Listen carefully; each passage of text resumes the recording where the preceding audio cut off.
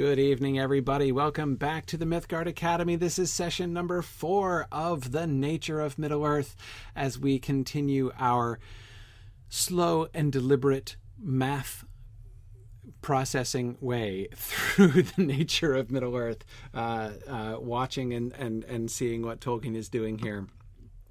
Really exciting stuff today. Today, we are going to, I hope, we are going to get to the places where Tolkien actually begins rewriting the Silmarillion, or at least planning the rewriting of the Silmarillion, right? Going back to the story from the beginning and working out what it really must be like, right? If you actually think things through carefully. So that is... that's going to be a lot of fun. Looking forward to that. And we will see some, I think, kind of interesting consequences of his thinking through stuff. But first, some quick announcements. The first thing I wanted to announce is that we had an awesome time at Middlemoot. For those of you who have been able to attend our moots in person, it's been wonderful, as always, to be able to get together with folks and hang out and have dinner afterwards and everything. What a wonderful time to get together and kind of build our community and share together. But as many of you can attest, those who can't be there physically, and I know there are many people for one reason or another, such as, for instance, being on a different continent, have a hard time getting to our regional moots. And so therefore all of our regional moots are available as fully hybrid experiences this year.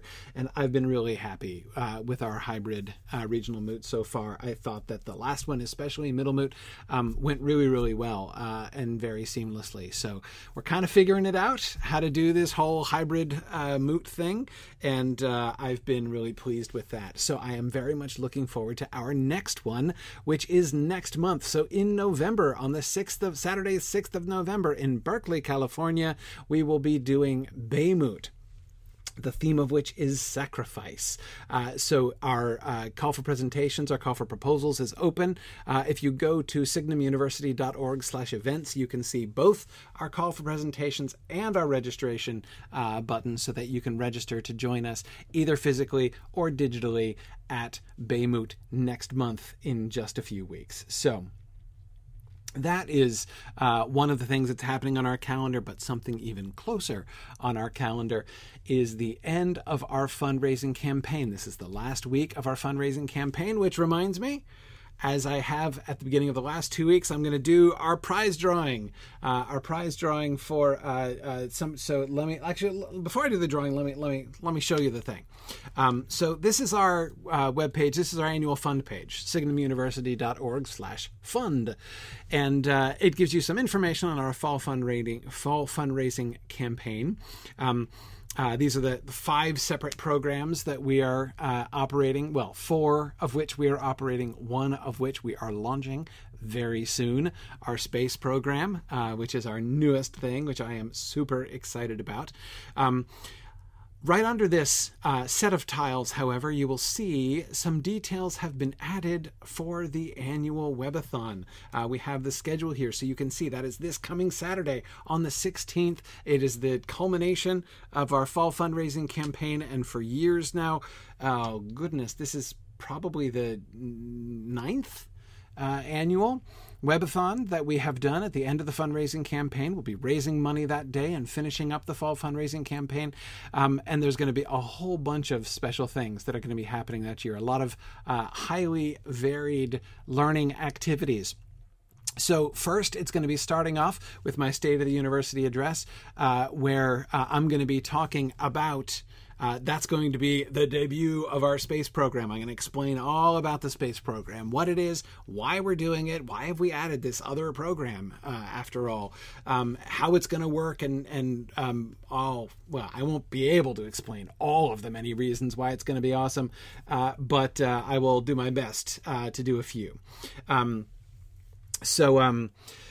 Anyway, so that's going to be the highlight of the State of the University address this year, as I'm going to be explaining and opening up. We're going to be opening space up for enrollment. We'll be starting our first space modules in December of this year, and we will open registration for those on Saturday in my State of the University address. So that's the first thing. Then for the rest of the day, over the course of the rest of the day, we're going to do 5 separate little space capsules, little mini sessions, which we're going to kind of give you a taste for what the space program is going to be about. And so you'll see the topics that we're going to be covering in these different sessions are going to be, there's going to be a creative writing session. There's going to be a session on Japanese anime. There's going to be a session on fairy tales, a session on deciphering Egyptian hieroglyphics, and a session on English sonnets. So a highly varied set of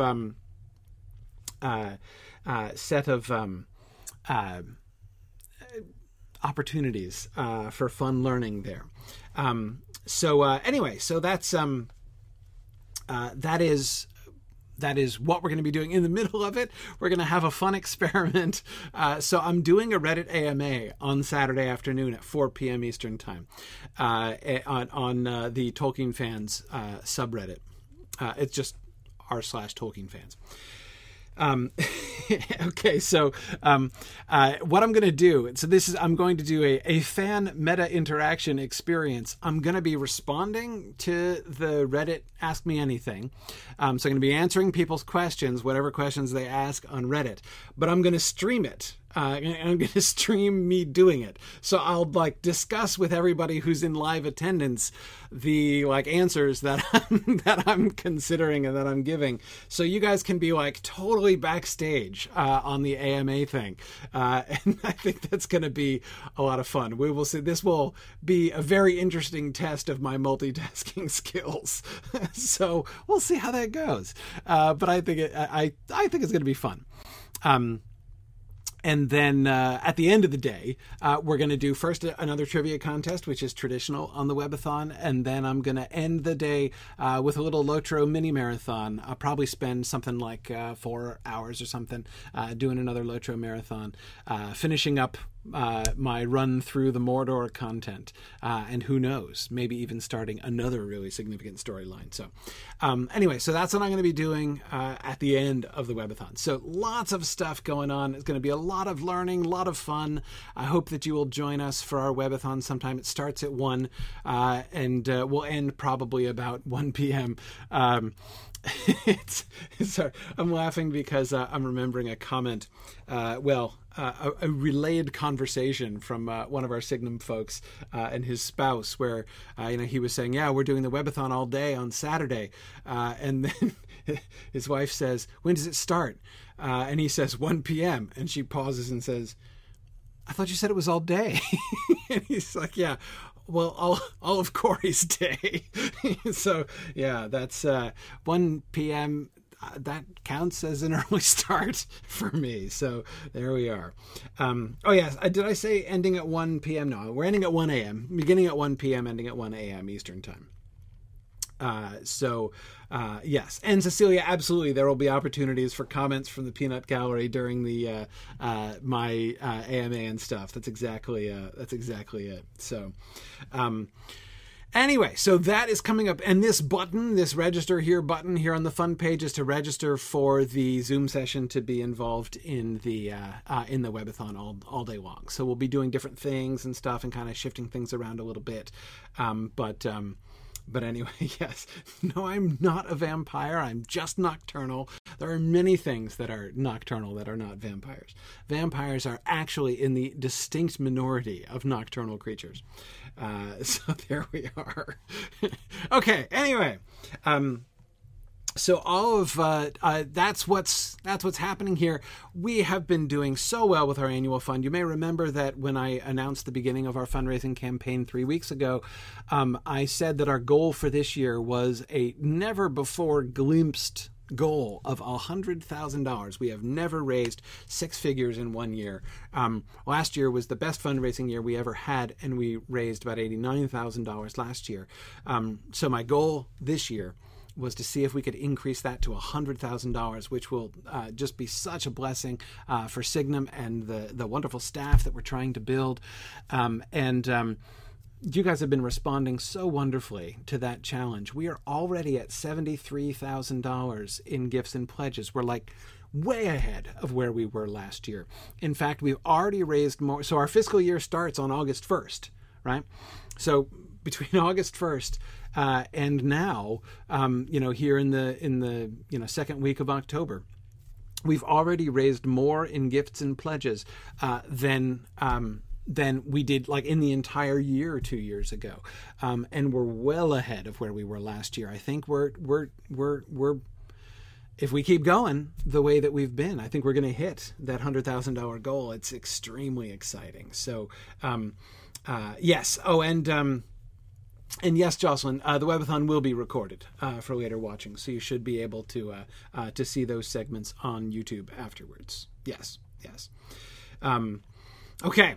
So now let me do my drawing. As you guys know, I've been doing a prize drawing from one of the people who makes a donation over the course of the week. Will receive basically a free ticket to one of our 4 tuition bearing programs here. Of course, I can't give away free stuff for the Mythgard Institute because it's all free anyway. But you can get an anytime audit registration for one of our courses drawn from our graduate program. You can get a free month of Signum Path, a free Signum Path course, which is a 1-month course. You can get a free month of Signum Academy clubs registration, or you can get one of our new space modules. So I'm gonna roll my dice here, and we'll see who is this week's winner. Oops, not on that roll. Hang on, I need another roll. Okay, this one will work. Let me see. Where did I put my list? As usual, I have too many windows open. Okay, there's my list. All right, and the winner is Kimberly Kunker. Kimberly Kunker is the winner. Congratulations, Kimberly. So Kimberly, you should send an email to info@signumu.org, and we will discuss with you getting you your prize. Congratulations. We're going to be doing some more drawings of this kind at the webathon this coming weekend. So you can join us for that, for more such things. We'll probably be giving away some, specifically focusing on giving away some more space modules and such. So as I say, that's going to be our sort of primary feature there. So, all right. Very good. Yeah. Stephen says, when does Signum announce its push for world domination via online learning? Well, for domination, I think we're doing it wrong. I think you're supposed to charge more money if you want to take over the world. That at least is the sneaking suspicion I've been getting over the last 10 years, that something's not adding up when it comes to global dominion. But fortunately, since our goals are much milder than global dominion, I think we'll be able to do okay. All right. So I entrust this page to you, and there's lots of places from here where you can link to our donation page there. So, all right. Very good. Let us jump back into the text then.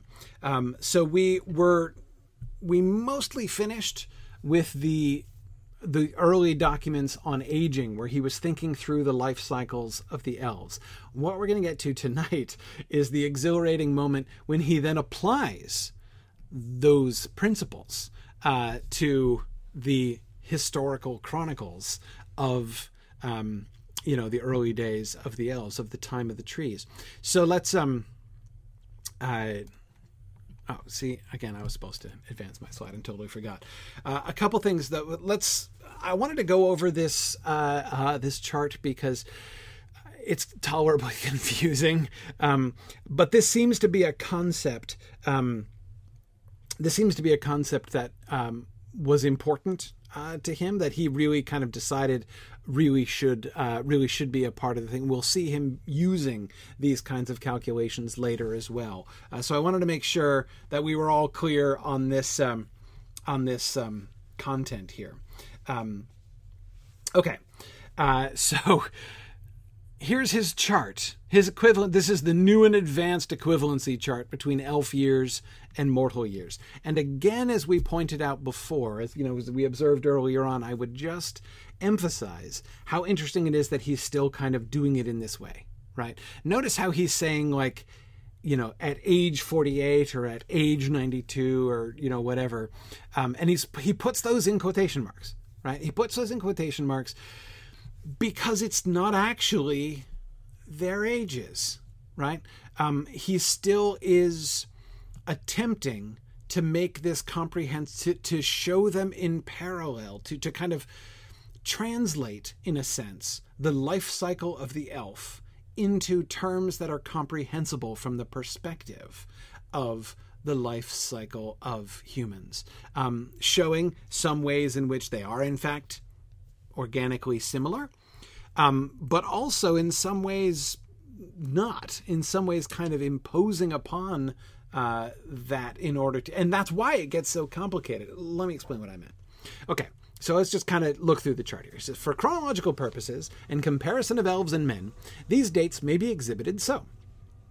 An elf child conceived was born 9 Loar later. Elvish growth age about 9 months.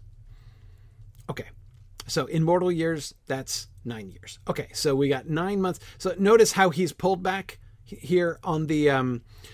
this is important because remember that time where he was saying that, like, elves were pregnant for like 108 years of the sun, right? And he's decided, no, that's not the case. And you'll remember that there was earlier where he was like, it's 9 years. And then later on, he's like, no, it's 108 years, right? And so what we can see there is him kind of waffling back and forth on the question of, okay, so is 1 year of growth for an elf the equivalent of 12 years of the sun, or is it the equivalent of 144? That's the difference between the 9 and the 108, right?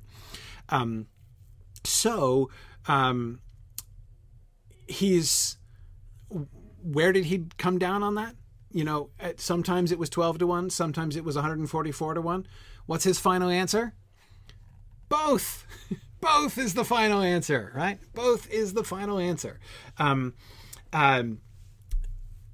In their early years of growth, right? So he's divided the lives of elves into 2 sectors, right? There are their growth, there's their time of growth, and then there's their time of living, of aging, right? Of continuing. So like the growth process is comparatively rapid. That's 12-1. But the living process, right? That's where it gets more prolonged. And so there it's 144-1. So both of them are true. Well, they're not both true. Like, it's not, you can't be pregnant for both 9 and 108 years. The 9 years is true, but that doesn't mean he's applying the 12-1 all the way through. So we see, so far, he's on the 12-1, right? Elf child conceived, born 9 Loar later, after 9 mortal years. Great. Okay. The growth age of 12-1 in comparison with mortal years was maintained until an elf man reached age 24. 288 years. So that's 24 times 12. Okay, so for the first 288 sun years, or 24 elf years, right, of their lives, they have been... Now, so how many Valian years is that? Valian years are 144-1, right? So in years of the Valar, it's only 2 years, right? So in the years of the trees, an elf goes from birth to maturity, physical and like, emotional maturity or whatever, in 2 years of the trees, or in what he's calling 24 elf years here, which is 24 times 12 in the growth rate, right? 24 years of growth, of elf growth, which is 288 years of the sun. But girls mature faster, right? In the case of women, it usually ceased at 18, the growth rate. Ceased at 18, though it was sometimes continued, especially in Aman, to 21, right? So we've got 216 years. That's 18 times 12. Okay, so after 216 years of the sun, a girl child is fully grown and ready for marriage, and after 288 years of the sun, a boy child, elf, is matured and fully ready, not only for, marriage and whatever, but also now they're going to hit the pause button, not the pause button. They're going to shift into a different gear, the slow gear, right? The aging gear. And from now on, elf years are going to be equal to 144 years. So when you talk about an elf man who is age 48 equivalent, right? That equals 288 loar plus 24 yen. Right? So his first 24 years are those 12 years per, quick years, right? The growth years. But his second 24 years are 144 years long each, right? So his first 24 years last 288 years of the sun. His second 24 years last 3,456 years of the sun. So if you meet an elf who says, I just turned 48, that means he's actually lived for 3,744 years of the sun. And then he keeps going, right? At age 96 and at age 192. So he's just doubling it, right? Doubles 48 and then doubles it again, doubles 96 again, right? And so we see that it keeps on the same way. We keep, we've got those first 288 years that he needed to grow to maturity. And then we're adding yen at 144 years per, giving us to 10,656 or 24,480. And then he does the same thing with women, right? At age 21. So remember, at 18 is when they hit the slow down button, right? So they've had their 216 loar plus 3 yen at 144 years apiece. So at the age 21, it's been 648 years. So at age 36, they're 2,808, and at age 72, they're 7,992, and at age 144, they're 18,360. Okay, so there's always going to be kind of differences here, right?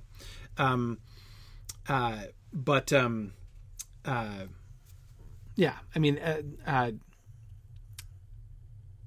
there's, because they stop or because they slow down at different ages, right? The precise ages of elf men and elf women are not going to be the same. Now, okay, remember, why is Tolkien doing this, right? Is this table going to be included in an appendix? Maybe, but clearly he's doing this for himself, right? He wants to see. He's doing the math so that he can understand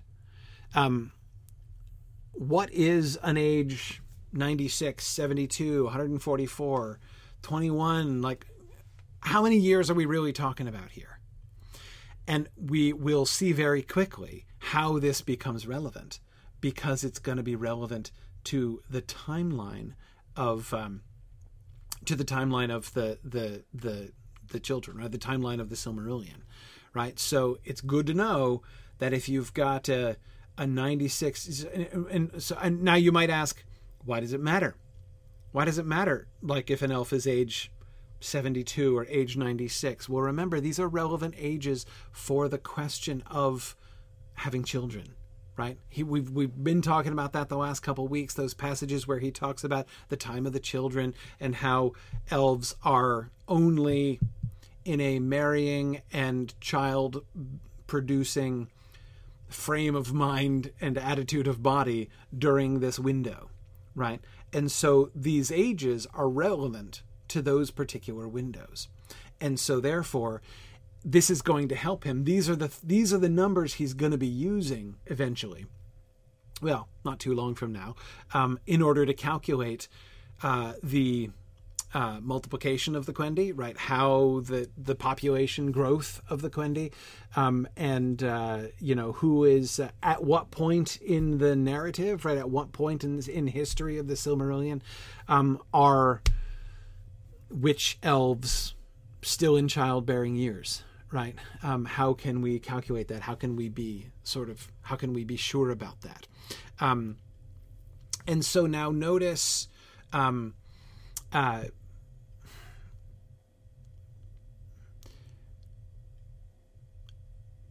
this stuff matters to him because he's going to be using these numbers in his later charts, right?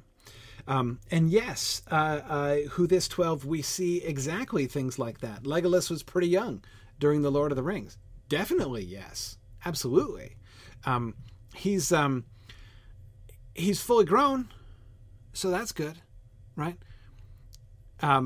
He's fully grown. But he's not a very mature elf, right? I mean, how old is Legolas? I don't think we get his birth date exactly. But he's probably, what? Is he even 48 yet? I don't think so. I think he's under that. Yeah. So, I mean, I make the joke about him being fully grown because you'll notice this is one of the reasons I think that Tolkien wants to have it both ways here, right? Remember that question that he tagged into the margin of one of the sections we were reading before, that what about Maegwyn question, right? Well, you'll notice we talked about Maegwyn as one of the most strained examples, right? If the narrative is if he's not going to just chuck out that entire narrative, and chucking out the whole Fall of Gondolin narrative would be, that'd be tough, right? That'd be tough. He really wants to make that one work. But I was talking about the severe restrictions we have on the age of Maegwyn, right? Because he has to be born after a certain time. He has to be fully grown and, in a marital frame of mind, right, by a certain other time. I mean, and it's only a few hundred years. It all has to happen within the space of just a few hundred years. So this now fits that constraint. He clearly didn't want to just say, forget the 144 thing. It's just going to be 1 to 12 all the way through. Like, let's make Valian years 1 to 12. He could have just done that, right? That was close to what he'd already done. Before he said 1 to 10, right? Back in the old days when he was, the old quaint days when he was just kind of waving his hands at these numbers without really thinking it through, right? He said, it's about 1 to 10. Well, 1 to 12 is very similar, right? I mean, a little bit longer, but it's very similar to that ratio. So the big questions, I mean, again, one of the problems that he has when he looks at his chronology is he's like, okay, on the one hand, these time spans need to be much longer. So that's why he settled on the 144 to 1. It works much better for the term in terms of like global history, right? But if it takes elves 24 times 12, right? If it takes a boy elf from birth to marriageable age, if that takes 3,456 years of the sun, we got problems, right? Maegwyn is toast at that point, right? If that's the case. So he solved that problem by having his cake and eating it too, by this idea that, by this like gear shifting that the elves do, right? Now, conceivably, he could have made it slightly less confusing by merely having, I mean, it's all in multiples of 12, right? It's just that we're saying that one elf year equals 12, and then one elf year equals 12 squared later on, right? So one might say it this way. What is the source of confusion here? Why is this confusing? It's not inconsistent. The only reason it sounds inconsistent is that he's insisting on the parallel to mortals. If you just let that go, like, okay, I mean, forget the 24, 48, 36. Forget that, right? Just do it in 12s. So they're 24 times 12, that's 288 years. Instead of saying they're 48 years old when 3,744 years have passed, don't say that. Just say that they've gone 24 times 12 plus 24 times 12 times 12. Just like if you want to do elf years, you could always just say an elf year equals 12 years of the sun, right? It's just if you did that, their ages would no longer be parallel to human years, to mortal years, to the mortal time frame. So this idea of like when they're, between the ages of 24 and 70 or so, that's when they're breeding, right? That's when they're of marrying and childbearing age. Well, the only reason that's useful at all is because that helps us to like establish a parallel with our own life cycles, right? And Michael, as you say, exactly, the parallel with mortals breaks down after 100 anyway, as we discussed. Like it's the parallels are pretty close, and then they diverge pretty significantly as we go through. So it's interesting to me that he's willing to sacrifice. I mean, this is clumsy thinking about it this way, right? I mean, having to do the math twice, right? Having to convert the units differently. 288 lower plus 72 yen, which is 144 years each, equals 10,656. That's fine, but it doesn't have to be that complicated, right? He could easily just say 1 elf year equals 12 mortal years, and then, and an elf grows up in 24 years, and then they're of marriageable age for several hundred after that, and, whatever. Like, that'd be fine. Who cares, right?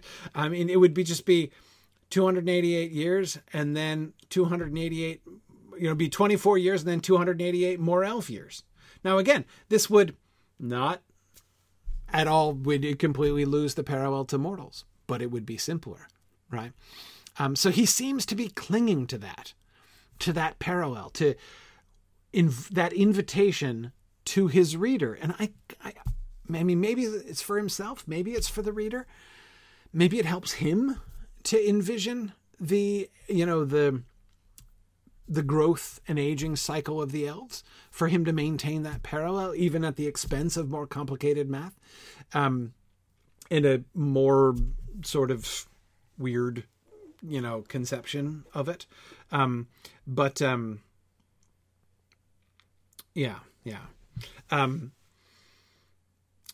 Yeah, now, Bruce, you're right. He says, in addition to the Maegwyn problem, aren't Finwë and Thingol both from the first generation of Quevian elves? That limits how far back the awakening can be.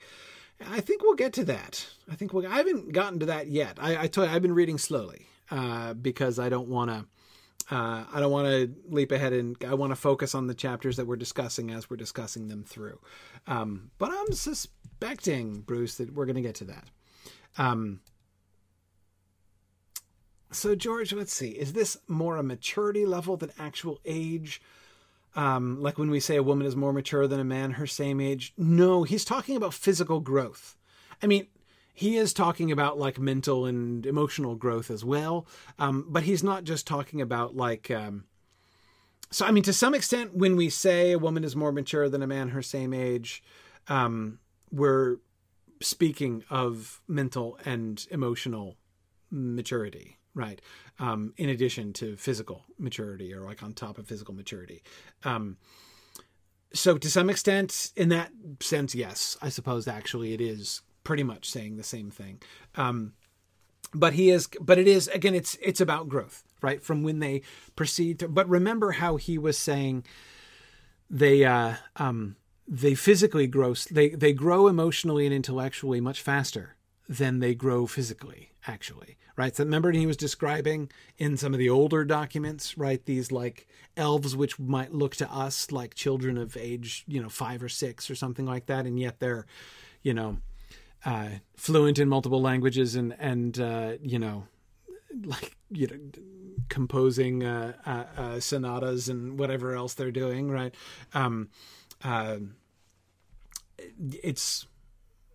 It's different in that way. But anyway, definitely growth. Yeah, Michael says it's coming. Oh yeah. No, I mean, Michael, there's literally nothing that would surprise me more than him not.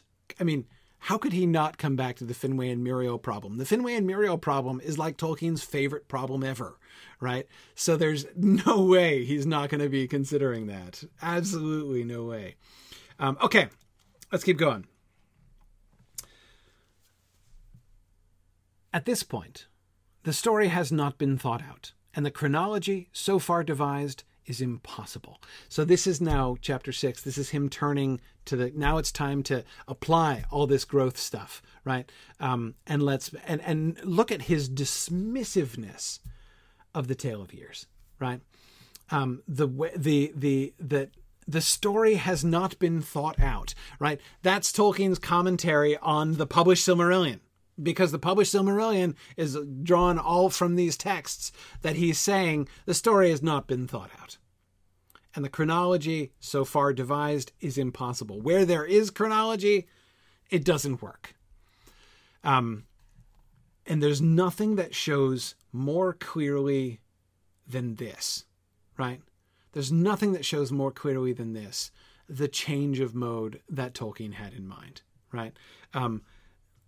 Is he saying he thinks that the Silmarillion sucks now? That he now thinks it sucks? No, he's not saying that.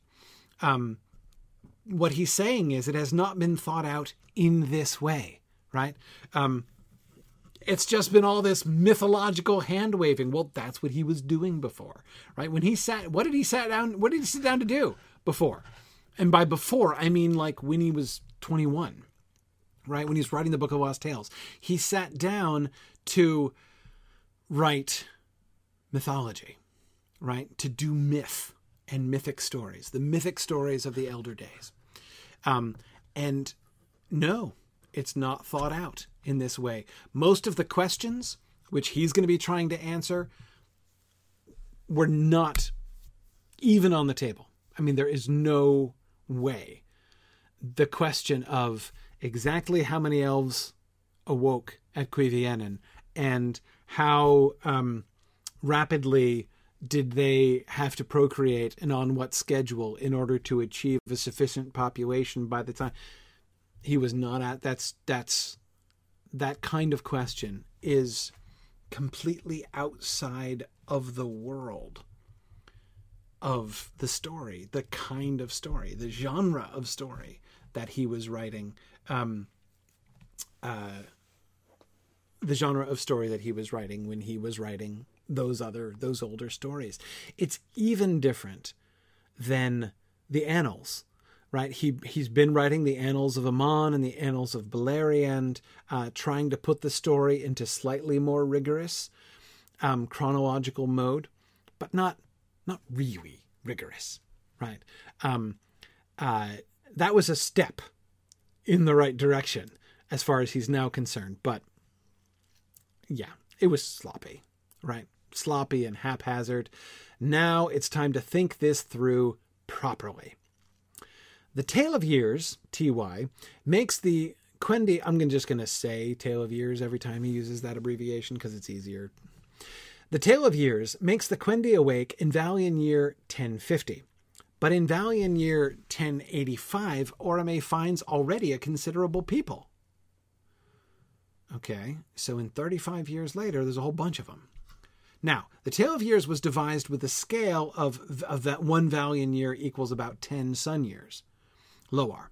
So it is plain that the Quendi must have been created from the first in large numbers, since only 350 Loar have passed.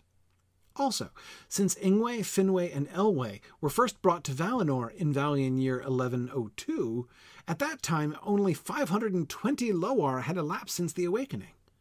No scale of Quendian growth or aging is devised, but in Valinor events seem to show that they lived at about the rate of 1 Valian year equals 1 year of elvish life. This fits events in Valinor, for which it was arranged, but makes all the Eldar far too old in later narrative, unless we suppose that they remained unchanged after maturity for an indefinite time. Okay, so what are the problems that he sees? You see the two issues that he's having here when he's looking at the Tale of Years? Issue number one, not enough time has passed, right? The only way that the old numbers, awakening at 1050, and the ambassadors going to Valinor in 1102, only 52 years later, the only way that that's possible is if at the awakening there were just like scads and scads of elves awakening up by the shores of Cuiviénen. Which, I'm not going to lie, is what I've always pictured when I've read that. I always assumed that hundreds, perhaps even thousands of elves awoke by the shores of Cuiviénen. But he points this out explicitly as as being made logically necessary, essentially, by the time frame. The other problem is that life scale thing, right? 1 year of elvish life, like how elves would measure a year, is about a Valian year, right? So when you look at the events that happen in the Tale of Years, in Valian years, in Years of the Sun, back in the Annals and stuff, it fits for if a year of elf life basically is about the equivalent of a Valian year. But he says it fits events in Valinor, but it makes all the Eldar far too old in later narrative. Unless we suppose that they remained unchanged after maturity for an indefinite time.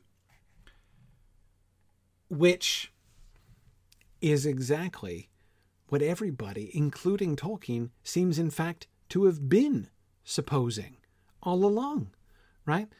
Do you get any sense from the published Silmarillion that elves are growing and going through these life cycles and everything? No, we see very little evidence of that in the published text, right? Very little that we could point to. Again, we see Maegwyn grow up, right? But no, like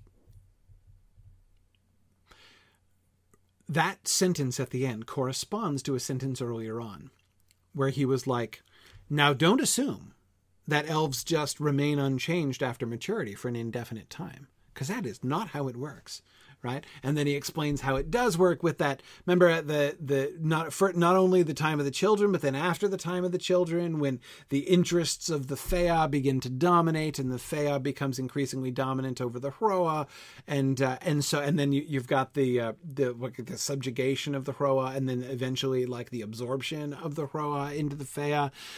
So they're in continual change. There's a definite life cycle of the elves. It's long, but it is a definite cycle, right? So you can see how this conceptual change, now that he's kind of worked out what is an elf life actually like, right? What is it? How does elf growth and maturity actually work? Now that he's thought that through, now he's ready to apply it, and he acknowledges, he recognizes my old stories did assume, essentially, that elves reached maturity and then just stayed that way for a really long time. So we've got to make it work. It's time for that nonsense to end, right?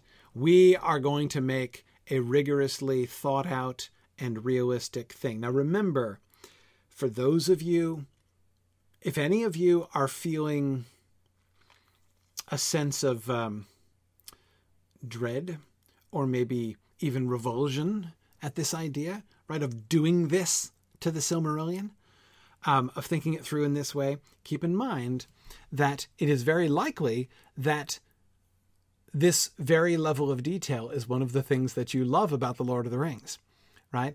And that's what he's doing. What he wants to do is now no longer. I think that this seems to me to be the absolute number one way in which The Lord of the Rings has changed Tolkien's life. No longer is he trying to write a mythology for England, because he's no longer writing mythology. Now he wants to write. Remember how he says in his prologue, the prologue to the second edition of the Fellowship of the Ring, the one that's included in most modern editions. It's the one that has the business about him cordially disliking allegory and all that kind of thing. And where he talks about the history of the writing of the book to some extent. What is his intention? What is the author's intention as he gives it? The intention of the author of this story was to write a really long story, that would interest readers and perhaps excite them or deeply move them. That's his goal. That's still his intention. That's now his intention towards the Silmarillion. His intention is no longer to write a mythology for England. His intention now is to take the success that he had in writing the epic story of the Lord of the Rings, the epic romance of the Lord of the Rings, and now he's going to write the really epic romance of the Elder Days as well, in the same terms and on a similarly detailed level. Now, Joe, I hear you. This would be a very different work, right? It would not be the Silmarillion anymore. Not the Silmarillion as we know it, by any means. Absolutely agree with that. But that's no longer what he valued. Now, here's my question, Joe. When push came to shove, what would he have wanted to produce? Would he have ditched it? I'm not sure he would. And when I say ditched it, I mean the mythic mode. The mythology mode, even. My suspicion, Joe, is had he, I don't know, lived another yen or so, another 144 years of the sun, what he would have done would have been to rework the Silmarillion in all of these detailed modes, to know all the answers, right? But what would he have written, though? Would he have stuck with the same mode? Would he have wanted to write it in the same form of narrative with, the same kind of dialogue and landscape description and everything that we get in The Lord of the Rings, right? Would it really have been told on exactly the same level? Or would he, after working out all this stuff, after building all of this factual foundation of everything and working everything out in detail, would he then have attempted to just rewrite the mythic mode in the context of all these things? I wonder. I kind of suspect it might be the latter. But Lupita, you're certainly correct. If he had tried to write it all in terms in detail like the Lord of the Rings, then it would have been a very long book indeed, maybe 12 volumes or something like that. Yeah.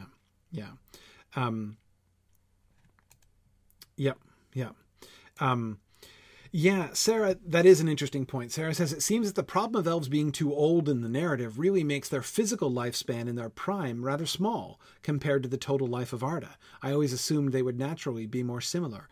Yes, that is like sort of low-key the most remarkable decree that he's made. He spent more time talking about maturity, marriage, and childbearing, right? Spent much more time on that. But that's not really what impacts the whole conceit of elves and their lifespan in Arda. Sarah, exactly what you say. That's the crucial thing. That they fade as quickly as he has them fade, right? That their Fear start overtaking their Roar. I mean, they're going to go from baby in arms to invisible to mortals in only, less than 100,000 years. And art is going to go on for quite some time, right? So the vast majority of an elf's, immortal life, I like immortal in quotation marks, of the immortal lives of the elves is going to happen in that Fea-dominated invisible state, right? What we think of as the immortal elves, right? Always young, always beautiful, right? Living out their lives, as if in their physical and mental prime for all of eternity. That's what we think of as immortal life. That's not what the elves have. So I agree. It's a huge conceptual change, right? A huge conceptual change. And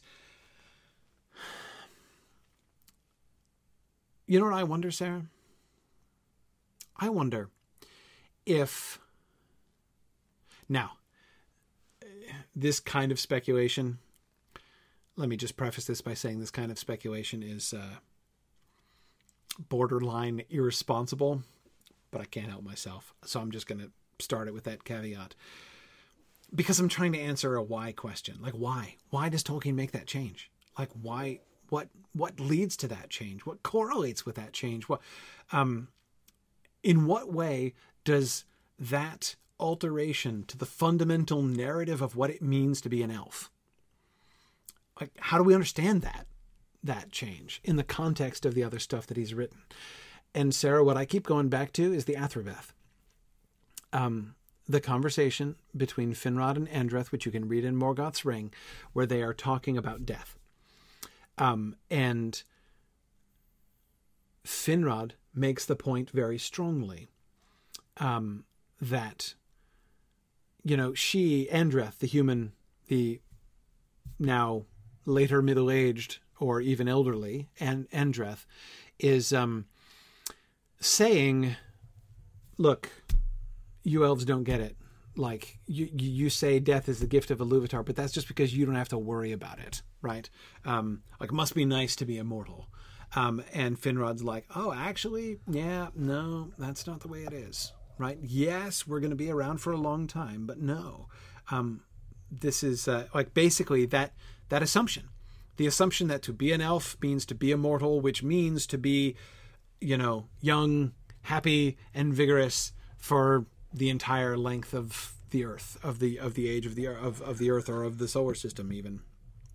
And Finrod is saying that's an assumption, right? It's a false assumption based upon your short lifespans. Yes, our lifespans are longer and things work differently, right?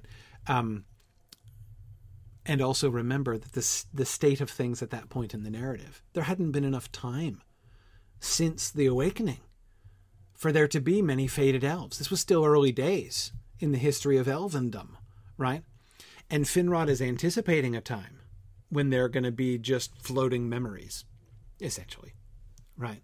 And so, Sarah, what we see as he's working it out, that becomes the paradigm, right? Yep, elves are immortal, but nope, they certainly do not remain unchanged after maturity for an indefinite time.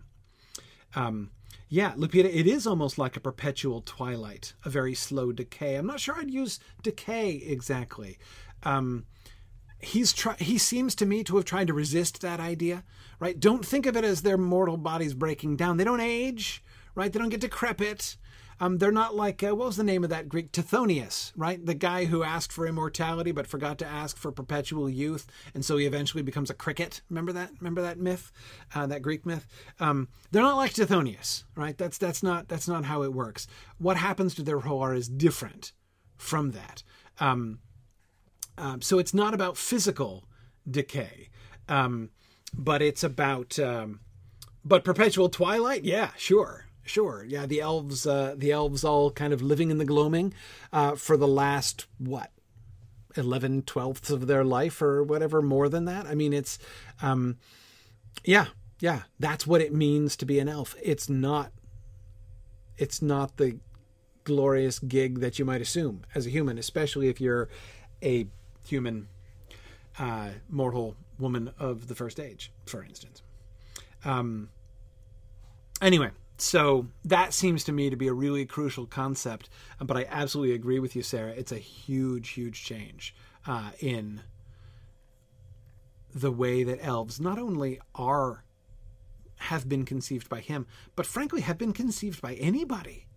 Think about the differences here between, like, in the very early days, if you remember, if you were with us for our Mythgard Academy discussions on the Book of Lost Tales, for instance, it was clear at that time that he was trying to deal with the late 19th century, early 20th century conception of fairies, right? Small, diminutive creatures that hide in flowers and such. But he was trying to relate them to older traditions of fairies, especially like medieval traditions of fairies. Now, this is not any of those things, right? His conception of elves has grown and changed until he's no longer just trying to connect them. Now, like, there aren't any, earthly mythologies that talk about elves quite like this, right? This is a new thing. Okay. All right, let's keep going. More on the narrative implications. The actual dates of the tale of years need not be regarded, since being on the wrong scale, they will have to be revised, right? So it's like, it's not like we have to deal with those numbers because they're on the wrong scale anyway. So, whatever. But since a mass creation of the Quendi is poor narrative and mythology, some sort of legend of the arising of the elves and of their increase and fortunes must be devised. And evidently, a much longer time than 350 Loar must elapse between the awaking and the finding, that is, by Orome, and much longer also than the 480 Loar, Valian year 1085 to 1133, between the finding and the arrival of the Noldor in Valinor.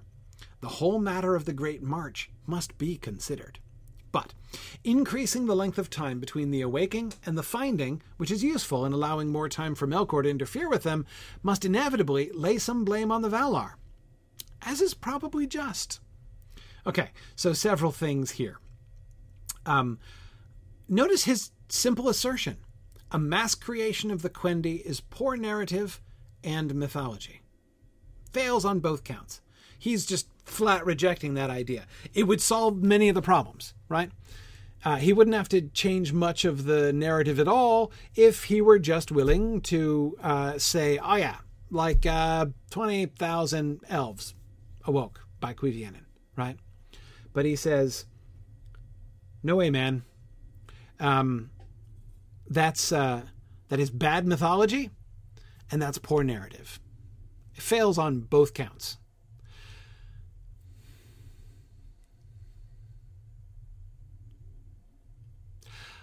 I am not sure I understand why. I mean, I believe him. And on this kind of thing, I am absolutely willing to just, nod. Tolkien is going to know better than I do what is poor narrative and poor mythology, right?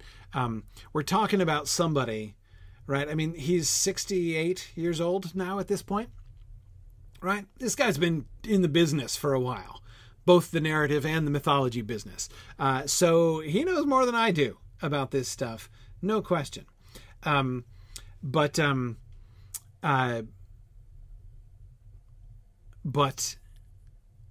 I don't.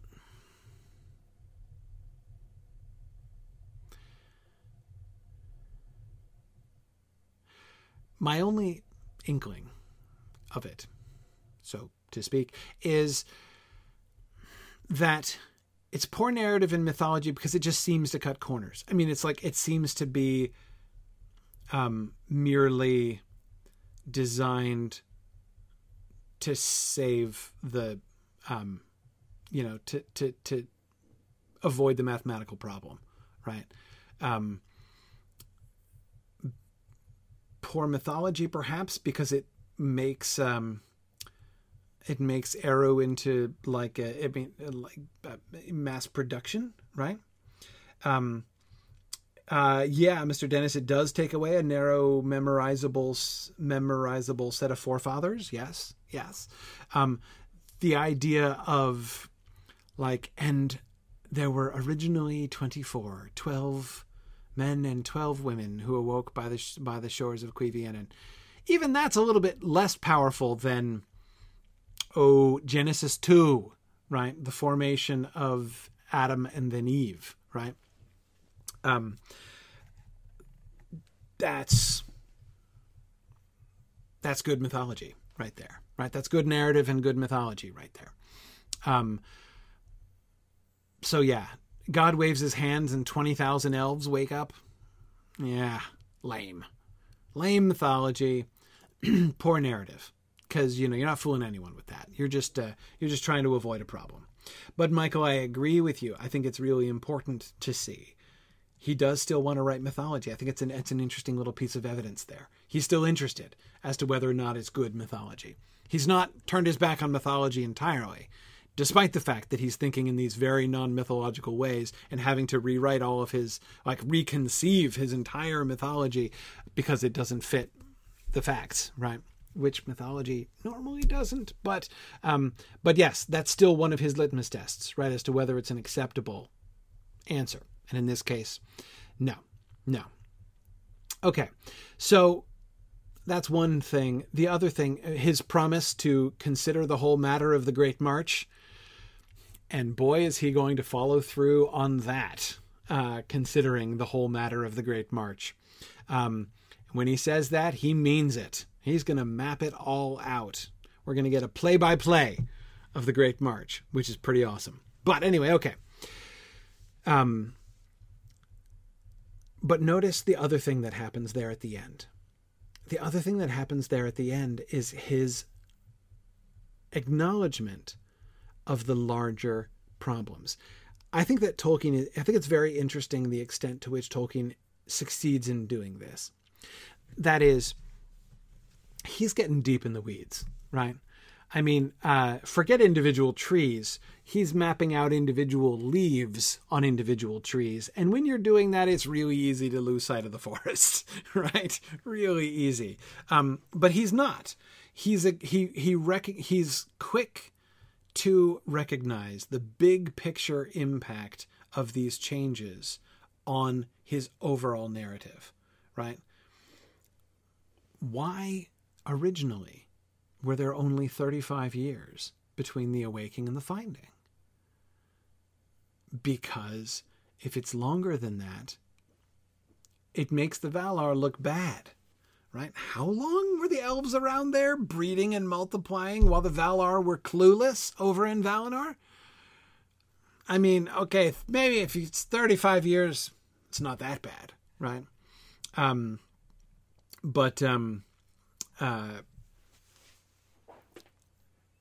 But if you've got to expand it, you can't expand it without a cost.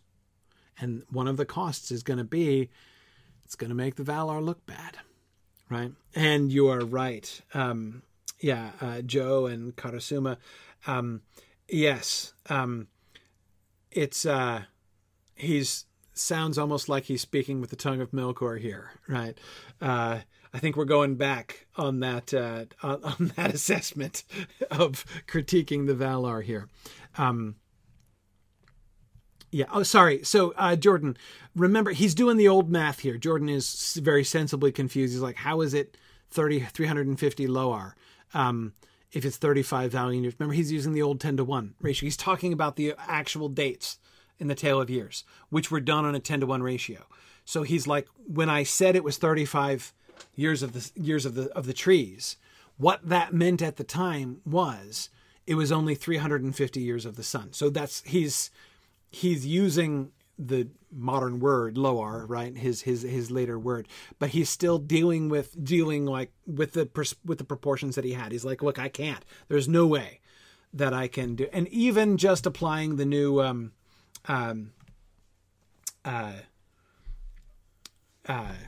even just applying the new scales isn't going to fix the problem, as he's going to point out. But yes, Lupita, I agree. As is probably just is a really impactful sentence here, right? Yes, he's going to go, at the risk of speaking with the tongue of Melkor, he's going to go on and expound on that. The Valar had, of course, no precise knowledge of the time of that awakening. Not if, as seems essential, the vision subsequent to the music stopped short of the actual coming of the children. The Ainur were vouchsafed a vision of the children, but not of their exact place in the sequence. Later, Eru deliberately did not inform Manwë of the approach of the time, for he did not intend them to be dominated. That is, did not intend the children, I assume he means, to be dominated. And the function of the Valar was to prepare and govern the place of their habitation. Even so, the Valar should have kept better watch, and not have allowed Melkor peace in which to establish himself. They were, of course, very anxious, but neglected the matter until they feared to ruin Arda in a war, which would involve the children in misery or destruction. One may object that this could not be, But all the operations of Melkor, to those now in time, appeared to be in defiance of Eru, and to have power to upset or spoil the design, so that if these were permitted by Eru, or could not be hindered, there was no knowing how far they would proceed. Okay, I was about to say, I don't understand that parenthetical statement, and I need your help figuring it out. But I think I actually just figured it out while reading it aloud this last time. This is another reason, by the way, part of the reason why I read my slides aloud before I talk about them is to, because a lot of people are consuming this in an audio-only version, so that's only fair. But another secret reason why I always read the slides aloud is it helps me to process it.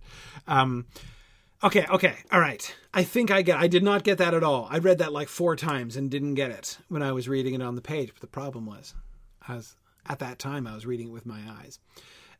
Okay.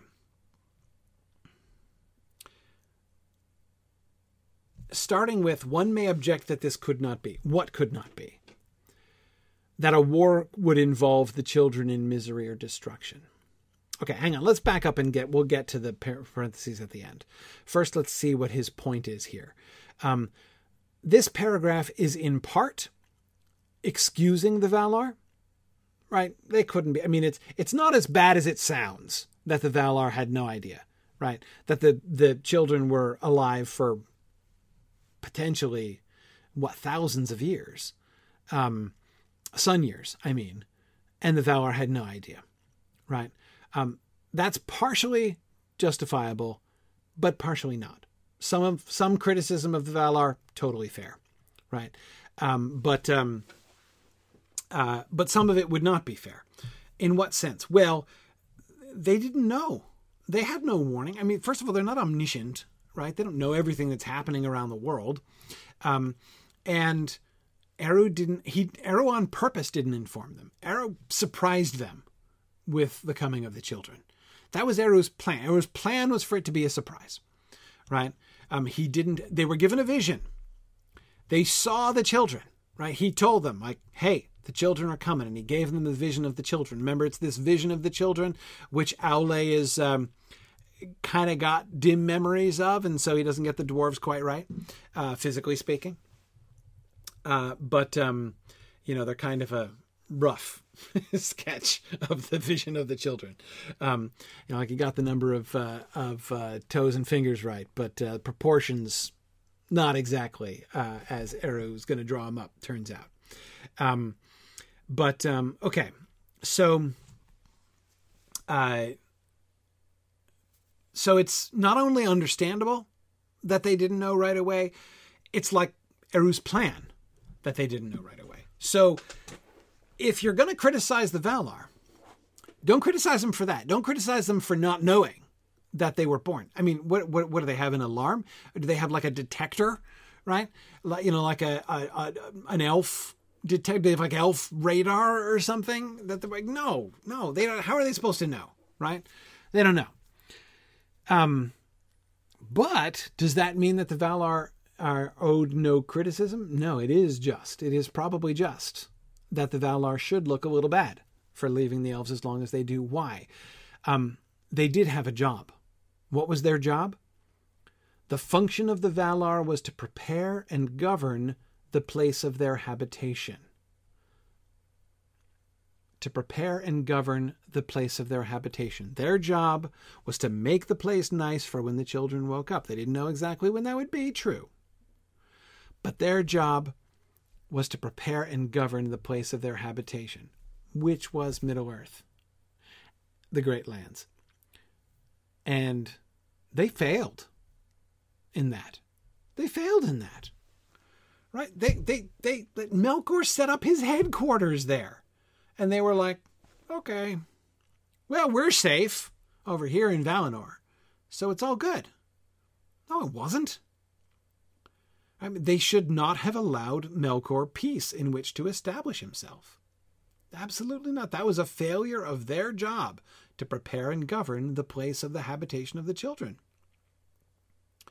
So why did they do this?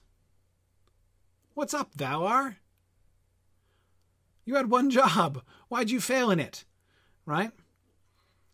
They were, of course, very anxious, but neglected the matter until they feared to ruin Arda in a war which would have involved the children in misery or destruction.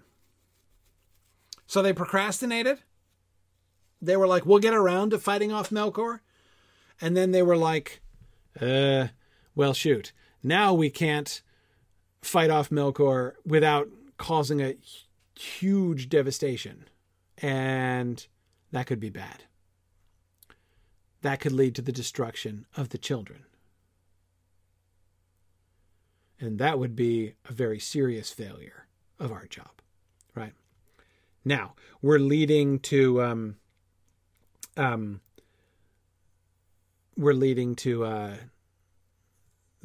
yeah, I guess you're right. Ever Beyond Reach, it would have been an even worse failure if they hadn't noticed the children until they started being killed, right? And the first elf soul shows up in Mandos, and and Namo is like, whoops, look, I found the children. Well, a dead one anyway. Yeah, that would have been that would have been even worse. So yeah, I think Karasuma Akana, I don't think there's any evidence that there were any elves who were killed. I don't think, but okay. All right. So let me go back to one thing before I move on to the parentheses there. The one thing, and this was something, George, because I completely agree with you, said this, and I completely agree with you. He did not intend them to be dominated, right? Eru deliberately did not inform Manwë of the approach of the time, for he did not intend them to be dominated. And the function of the Valar was to prepare and govern the place. The Valar's job was to prepare and govern the place of their habitation, and then let them inhabit it, right?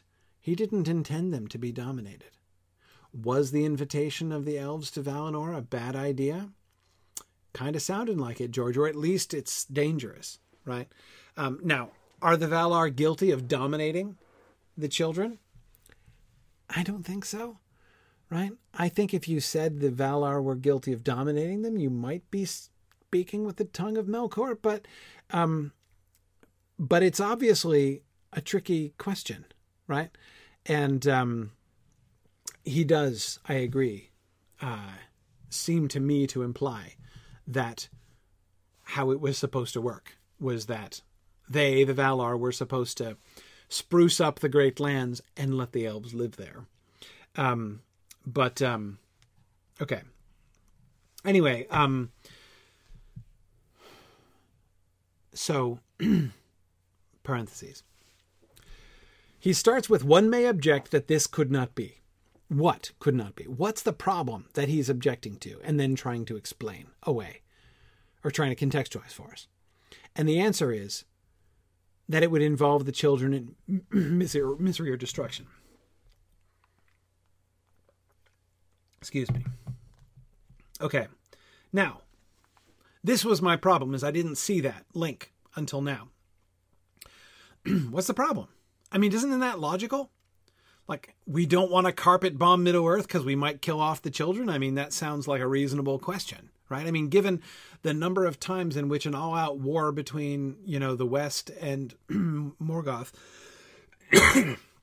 ends in, like, the sinking of a continent, it seems a perfectly realistic fear that there might be a little too much collateral damage for that kind of war. They could, in their attempts to preserve the children, exterminate the children accidentally. And wouldn't there be egg on their faces then if that happened, right? I mean, that seems like a perfectly logical thing to do. But there is a problem. When he says one may object that this could not be, why would one object that this could not be? It could not be that the children would be involved in misery or destruction. The answer is, I believe, an answer of faith. If the Valar opposed Melkor, they would be doing their job. They would be doing what Eru set them to do. And Eru's plan is for the children to come. And so by doing their job, opposing Melkor, they could not thwart Eru's plans because Eru's got it taken care of. Okay? The objection is based on trusting Providence. That they, in their anxiety and in their neglect, have that the Valar themselves, the implication here is that the Valar themselves have perhaps failed in faith here. They didn't trust Iluvatar. They didn't trust that Iluvatar knew what he was doing. That Iluvatar would manage things a little better than that, thank you very much. That seems to be the objection. And if we started on that ground, then the rest of the parentheses make sense. All the operations of Melkor, to those now in time, appeared to be in defiance of Eru. So the Valar are looking at this. They're assessing the situation. And they're like, okay, Melkor is acting in defiance of Eru. That's obvious, right? And Melkor appears to have the power to upset or spoil his design. So we can't just trust Providence that everything's going to work out the way that Iluvatar had originally intended, because that's right out the window at this point, right? Because Melkor has been busily messing up what Iluvatar intended originally, right? So who knows where things now stand, right? So if these, that is, the actions of Melkor, the operations of Melkor, if the operations of Melkor are permitted by Eru or could not be hindered, that is a serious thing to think. Remember, if you remember well, in the Athrobeth, there's that moment when Finrod comes like this close to telling Andreth to like wash out her mouth with soap, right? When he's like, let's not even go there. Like, you should not even say that, right? And what it is that she says is something like that. Like, is it that, the one has no power? His will has been thwarted by Melkor? Right? Because if his plan was for humans to be immortal like the elves, and then like Melkor came and screwed it up, right? And now he's cursed us, and apparently God can't do anything about it, right? And Finrod is like, let us think about that a different way, right? He strongly objects to that line of thinking. But that's exactly the kind of line of thinking, because from within time, and the Valar are now in time, remember, right? From the temporal perspective, it looks that way. It looks like Melkor's getting away with all this crap, right? He's doing all these things. He's changing all this stuff. It wasn't supposed to be like this, right? What is Iluvatar doing? Iluvatar's letting him run rampant over this whole creation. Look at how all of Arda has been marred like this. The whole thing is marred down to its roots, right? So either Eru's letting him do that, in which case, who knows what Eru's plan is, right? Or what he might not let him do. Maybe he would, right? If he's letting him do all this to everything else, maybe he would let all of the children die as collateral damage of the war with Melkor, so that we fight off Melkor, and in the end, oh, no children, whole plan for creation thwarted, right? I mean, or even there's that like parenthetical possibility, right? That almost blasphemous consideration. Maybe Eru can't help it. Maybe Melkor is like, not like winning, but like scoring points against, in defiance of Eru. There was no knowing how far they would proceed. The operations of Melkor. There's no knowing how far the operations of Melkor would proceed if these are permitted by Eru. So, yeah, all is on the hazard. So what do we see? Yeah, Stephen, I agree. The Valar clearly needed to read Boethius. Absolutely. Yeah. Here is the fascinating conclusion there that I think we can draw from this parenthetical passage. It suggests an answer to an implicit question from just earlier up the paragraph. Why? Why doesn't Iluvatar just tell them? Why is Iluvatar so cagey with the vision? I mean, he gives them a vouchsafed vision of the children, but not of their exact place. And he didn't tell them. He could have just at least gave them a heads up, even if he didn't tell them in advance for some reason. In the inscrutable will of Iluvatar, at least he could have, reached out to Manwë, right? Been like, hey, dude, happy Elf Day, right? But no, he doesn't do it. He doesn't do it. Why not? Why does he deliberately leave the Valar in the dark about this? And the answer, based on that parenthetical statement, would appear to be because it's important for the Valar themselves to have faith and to hold to faith. It's not a given. It is not a given that the Valar are going to be able to hold to faith. They know. They were there at the music. They heard the speech. I see people quoting the speech about none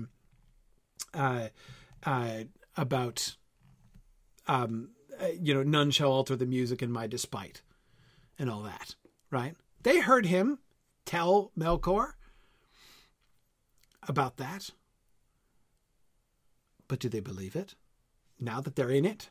Now that they're down? Now that they're inside time? And they see these things unfolding around them? Can they hold to that belief? Right? Can they maintain their Estel in the face of the unfolding of the world in the context of Melkor's defiance of Eru? Can they live? Can they be bound to Arda Mard and hold on to their Estel, their hope in that what should be shall be, that the will of Iluvatar will still be done? And that's not a given. And of course, we should know. We should have known that that's not a given, as we've seen plenty of examples. Melkor himself, but you could say, well, Melkor's a bad example because he fell outside of time, right? These are the good guys, right? And Tolkien suggests here, yeah, they can fall. A lack of faith, at least a lapse of faith, is possible, and perhaps full-blown apostasy. Well, of course it's possible, right? We see it happen. We see it happen in a big picture with Sauron, right? That's what happened to Sauron. Sauron is one of them, right? We see it happen even more dramatically in a smaller scale with Saruman. Think about the parallel there.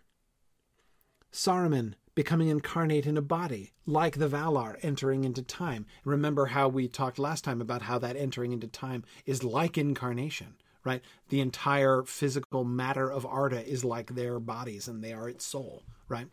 It is like an incarnation, explicitly.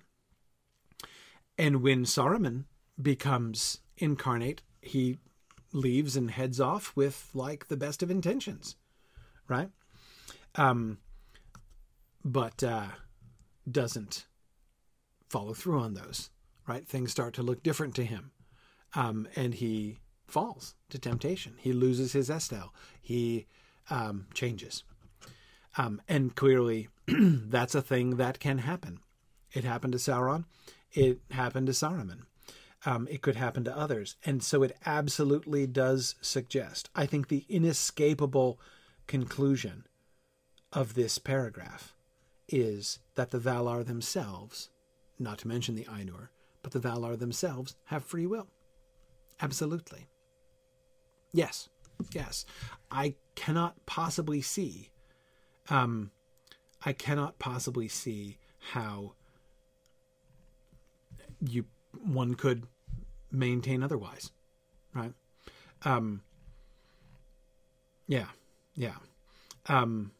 And yes, Stephen, absolutely. Was Aule's impatience a lack of faith in a sense? Definitely. Definitely, yes. Aule has a lapse. Absolutely, yes. I do think it's a particularly dangerous kind of lapse that Aule has, right? Not just a lapse into despair or one hope, to use the wonderful Middle English word, but taking matters into his own hands, right? I'm going to make things turn out the way that I want them.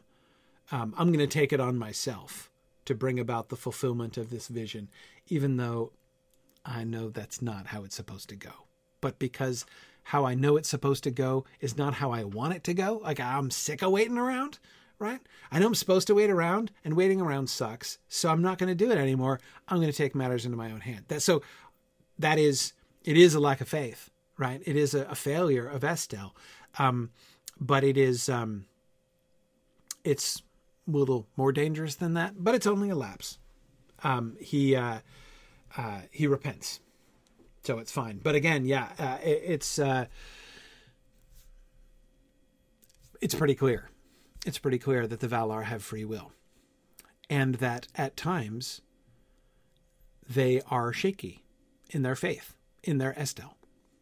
And that's a fascinating thing. And I would add, by the way, another way, we see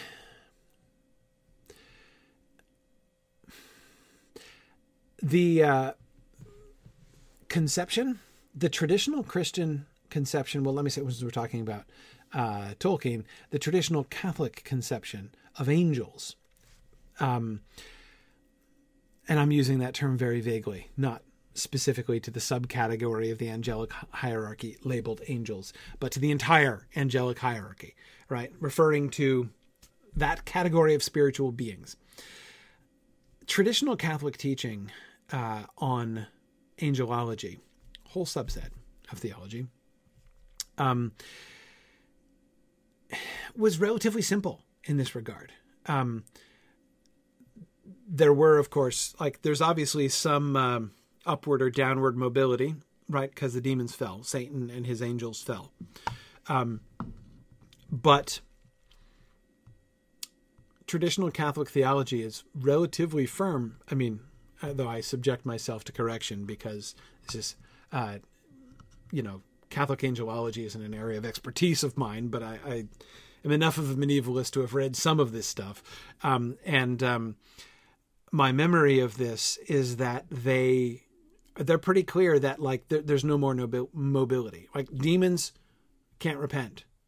They just won't. That's not happening. And no more angels are falling at this point. So the current angel demon distribution is a steady state as far as medieval angelology was concerned. So this concept of what it is for the Valar to be in time and how they are in this way subject to these kinds of, by being in time, by being incarnated in the sense in which they were not into individual bodies, but into the world itself, they have become subject to the vicissitudes of will, temptation, hope, despair, that other beings, that the what is it? Hrombari, the incarnated races also face.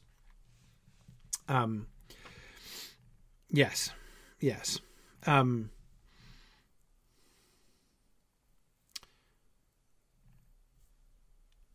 Yeah. Okay. So anyway, that's kind of amazing. Like I said, I didn't even before I clicked on this slide, I hadn't really seen that, but it suddenly occurred to me what the objection exactly was. And I think I'm right about that. I think I'm understanding that passage correctly now. And it's pretty mind blowing. Okay. Anyway, now we talked a little bit about this last time.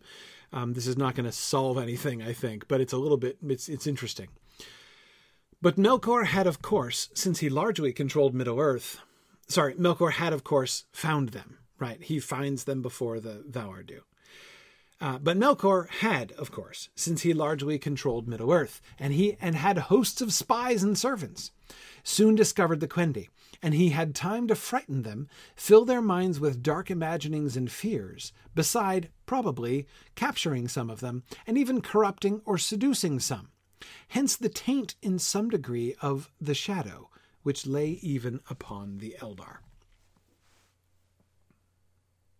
First of all, please notice what he is not saying here. Don't be hasty in your interpretation of this paragraph. Don't be hasty. What can somebody please make clear what he has not said in this passage? What has he not said about the elves, the captured elves? He says they probably captured some of them. Yes, there's a word that he's not. Orcs is the word he has not used. Yes, he is not. He has now. Is he ruling out the possibility that the origin of orcs might come from here? No. He's not said. He's not said anything either way about it. That's what I want to emphasize, right?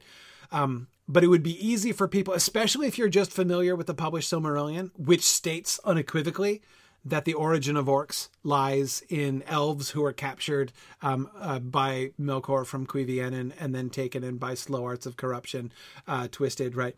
It says that unequivocally in the Silmarillion, but remember that was Christopher choosing one passage out of very many, and we dealt with this for like a month and a half at the end of our discussion of Morgoth's Ring. Tolkien had nothing like made up his mind that was the case. And indeed, that theory is an earlier theory. The later theories were mostly about that they came from men, not from elves. But anyway, so I just wanted to make sure nobody reads this and is picturing orcs in their heads, because although this would be consistent with that story of orc origin, it absolutely does not mandate that story of orc origin. And this is written after those passages we were discussing in Morgoth's Ring, I'm pretty sure. So he's already been doing his, where do orcs come from? Contemplations Tolkien has, right? So that is to say, if he had made up his mind, for sure, he'd have said it here, but he doesn't say it here. And I think that's revealing. So, okay. Okay. I saw, was Tarlonio, were you making? Yeah. We're raising a digital eyebrow there at the word seducing. I do not believe that means a sexual seduction. I don't think we're supposed to imagine, Melkor dressing up in something slinky and making his way to Cuiviénen. That is not, I believe, what is happening there. Corrupting or seducing some, the sense of seducing, I would, I feel like Prince Humperdinck. I would stake my life on it. What he means by seducing there is merely, yes, seducing to his cause, convincing, so he doesn't just capture them. He doesn't just, beat them up. He doesn't just torture them. He doesn't just break them mentally or emotionally. Some of them he actually convinces to come to his side, to be his servants, to worship him. That is, I'm quite sure what he means by seducing. But note that is all with it probably. Beside probably capturing some and even corrupting or seducing some. Probably happened. Okay. But that's, come to the dark side, Luke. Exactly, Lupita. The speeches of the Emperor in The Return of the Jedi, from his throne there, he's attempting to seduce Luke, not sexually, but to the dark side of the Force. That's exactly the kind of seducing that we're talking about there. Okay. Now, that last clause. Hence, the taint in some degree of the shadow, which lay even upon the Eldar. I don't know what that means. This is connected to what we were discussing last time when we talked about like how the elves are not fallen and what it means to be fallen and not fallen. And I was talking about, you know, sort of Christian concepts of this and everything. In what sense are the elves fallen? This is, on the one hand, this passage is very directly related to that question. On the other hand, I don't know what it means. So it doesn't actually help me very much. Okay. There is a shadow that lies upon the elves. So they are fallen in a sense. But in what sense? And also, how does it work?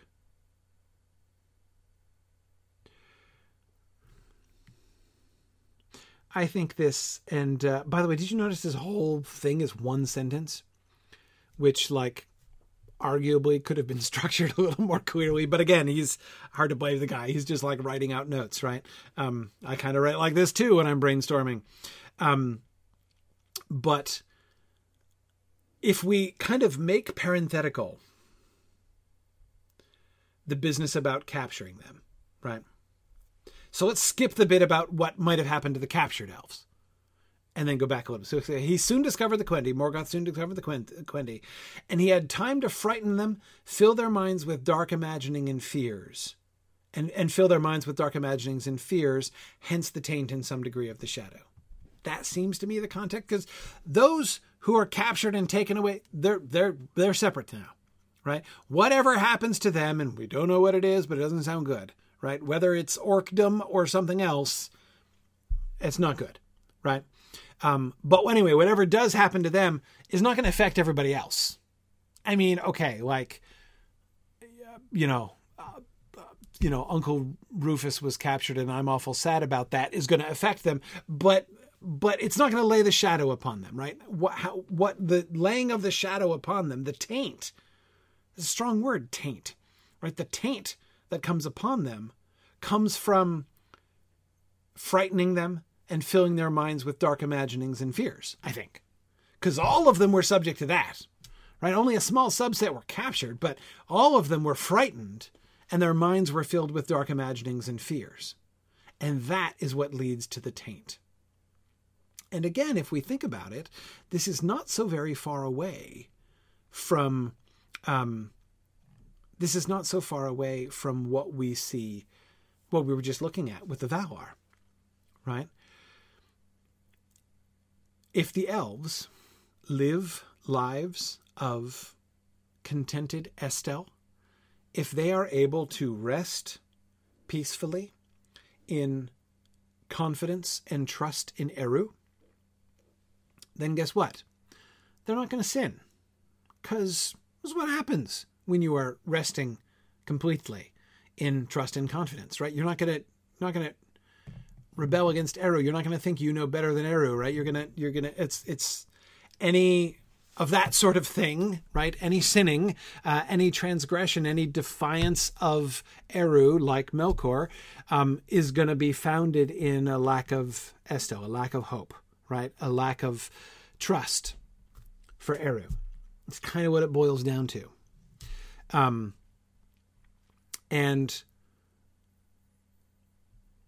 But that's been shaken by fear, by dark imaginings and fears, right?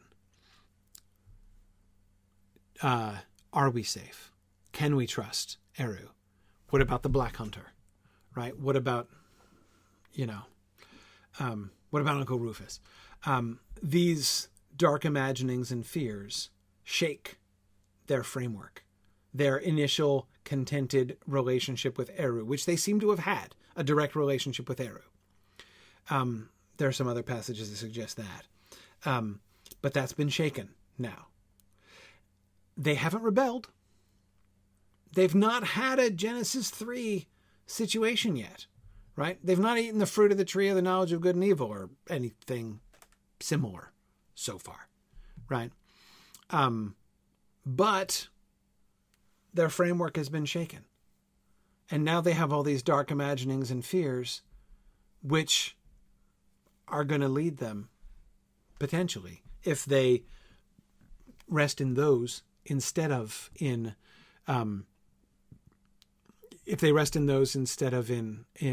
their, confidence and trust in Eru, there's going to be a taint. There's going to be a shadow that lies upon them. That's the best way I can understand what he means by the shadow here. And again, as I emphasized last time, it doesn't mean the same thing as Adam and Eve's fall. The consequences of it aren't exactly the same as Adam and Eve's fall because the act isn't the same as Adam and Eve's fall. But it's a change. They have free will, and free will has the potential to turn away and to rebel and to elevate the self. Okay, trying to convince myself I have time for another slide. Yeah. This is long, but I don't have that much to say about it. This kind of sets up stuff that we'll then come back to next time. With regard to men, see under Sauron, arising and fall of men. Wait, what? Okay, so he's seriously contemplating delegating the fall of man to Sauron. So the serpent in the Garden of Eden, serpent not appearing in this film, right? He said he's not going to tell the story of the fall of man in the Silmarillion. He still holds to that. But there was a snake involved. The snake's not going to be Melkor. It's going to be Sauron. Wild. What? That's a huge deal. Huge deal. That's a major promotion for Sauron. That's like the biggest promotion Sauron has ever gotten. Ever. Sauron's gotten a whole bunch of promotions over his career, right? He kind of started off as like the big bad of Numenor, and then he kind of expanded and took over a bunch of other properties. Kind of like Disney buying up intellectual properties, right?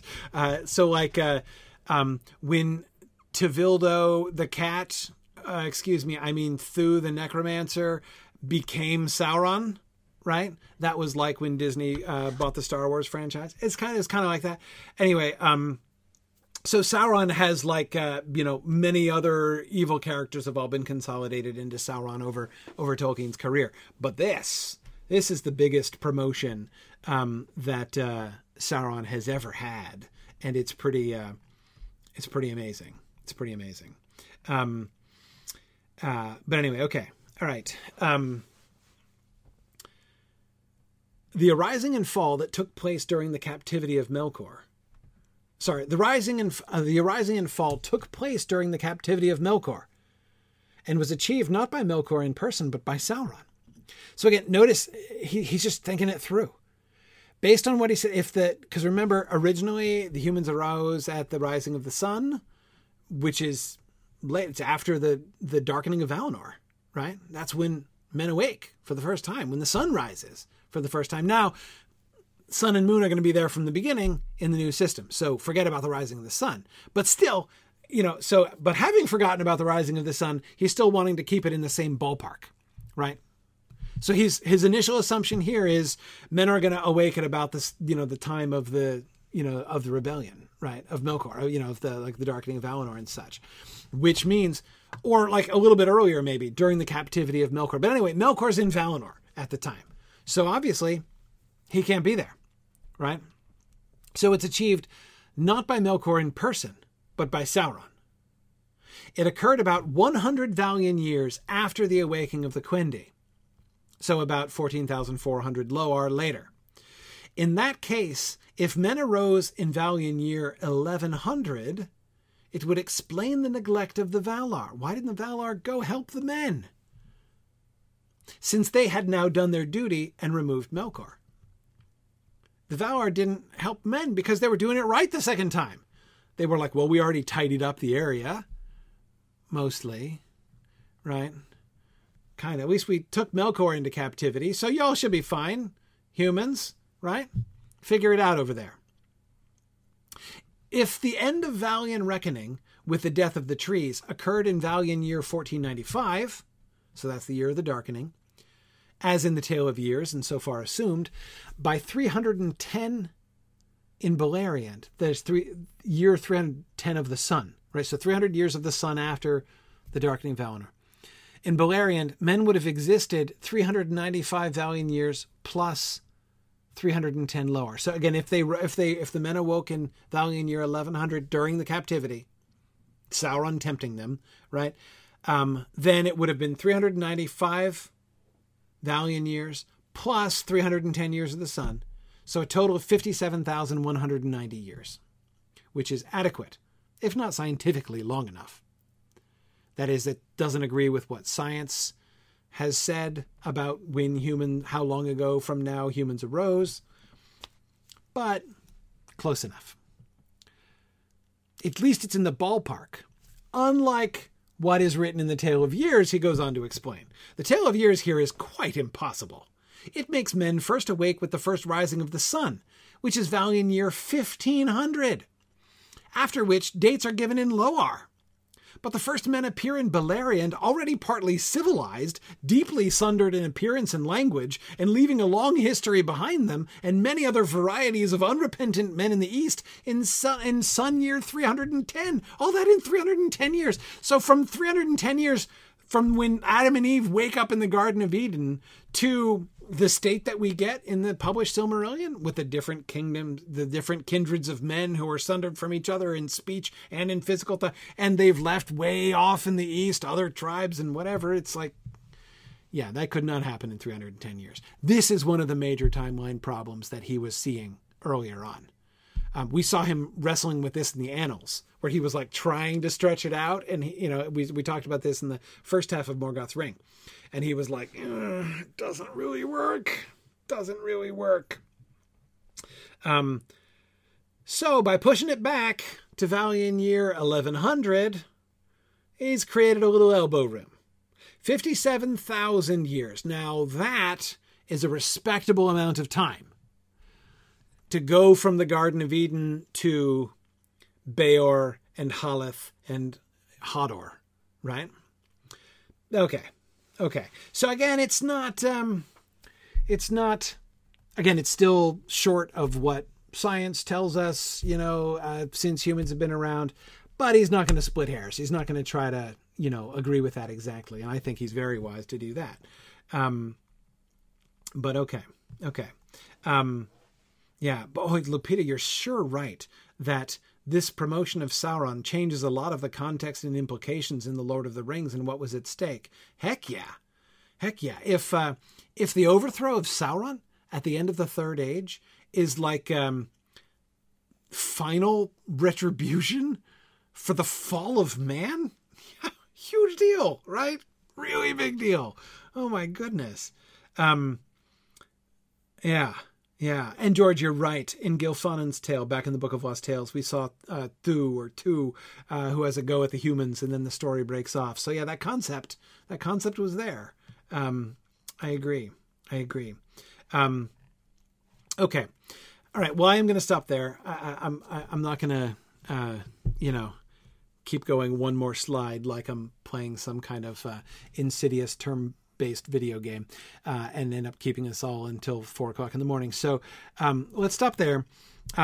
Next, we will look at more details of how this is going to be working out. Now the hardcore application of all that growth and aging stuff to the new timelines, right? And really thinking through what are these timelines like and how is this going to operate. So we will do that next time. But quick reminder. Well, I say reminder. never actually said this before, though you will have probably received a confusing email notification. I'm not going to be able to do class next week. So next Wednesday, I'm not going to be available. So we won't meet next Wednesday, the 20th, but we will meet again on the 27th. Okay. So we're going to skip next week and we'll come back and we'll do session 5 on the 27th. So you've got some time to work through the math and see if you agree with Chad that Tolkien has made a mistake in his calculation of elvish generations. Let's read through chapter 8. I said 8. No, I said 9 last. Let's stick with 9. We'll read through chapter 9, and if we get that far, it'll be surprising. But we'll stick with chapter 9.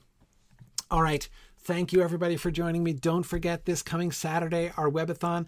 Come to enjoy some of our space capsules and learn some fun things. And join me at 1 p.m. to learn all about our new space program, how it's going to work and what's going to happen. It's going to be pretty cool. So thanks very much, everybody. And I will talk to you guys later. Bye now.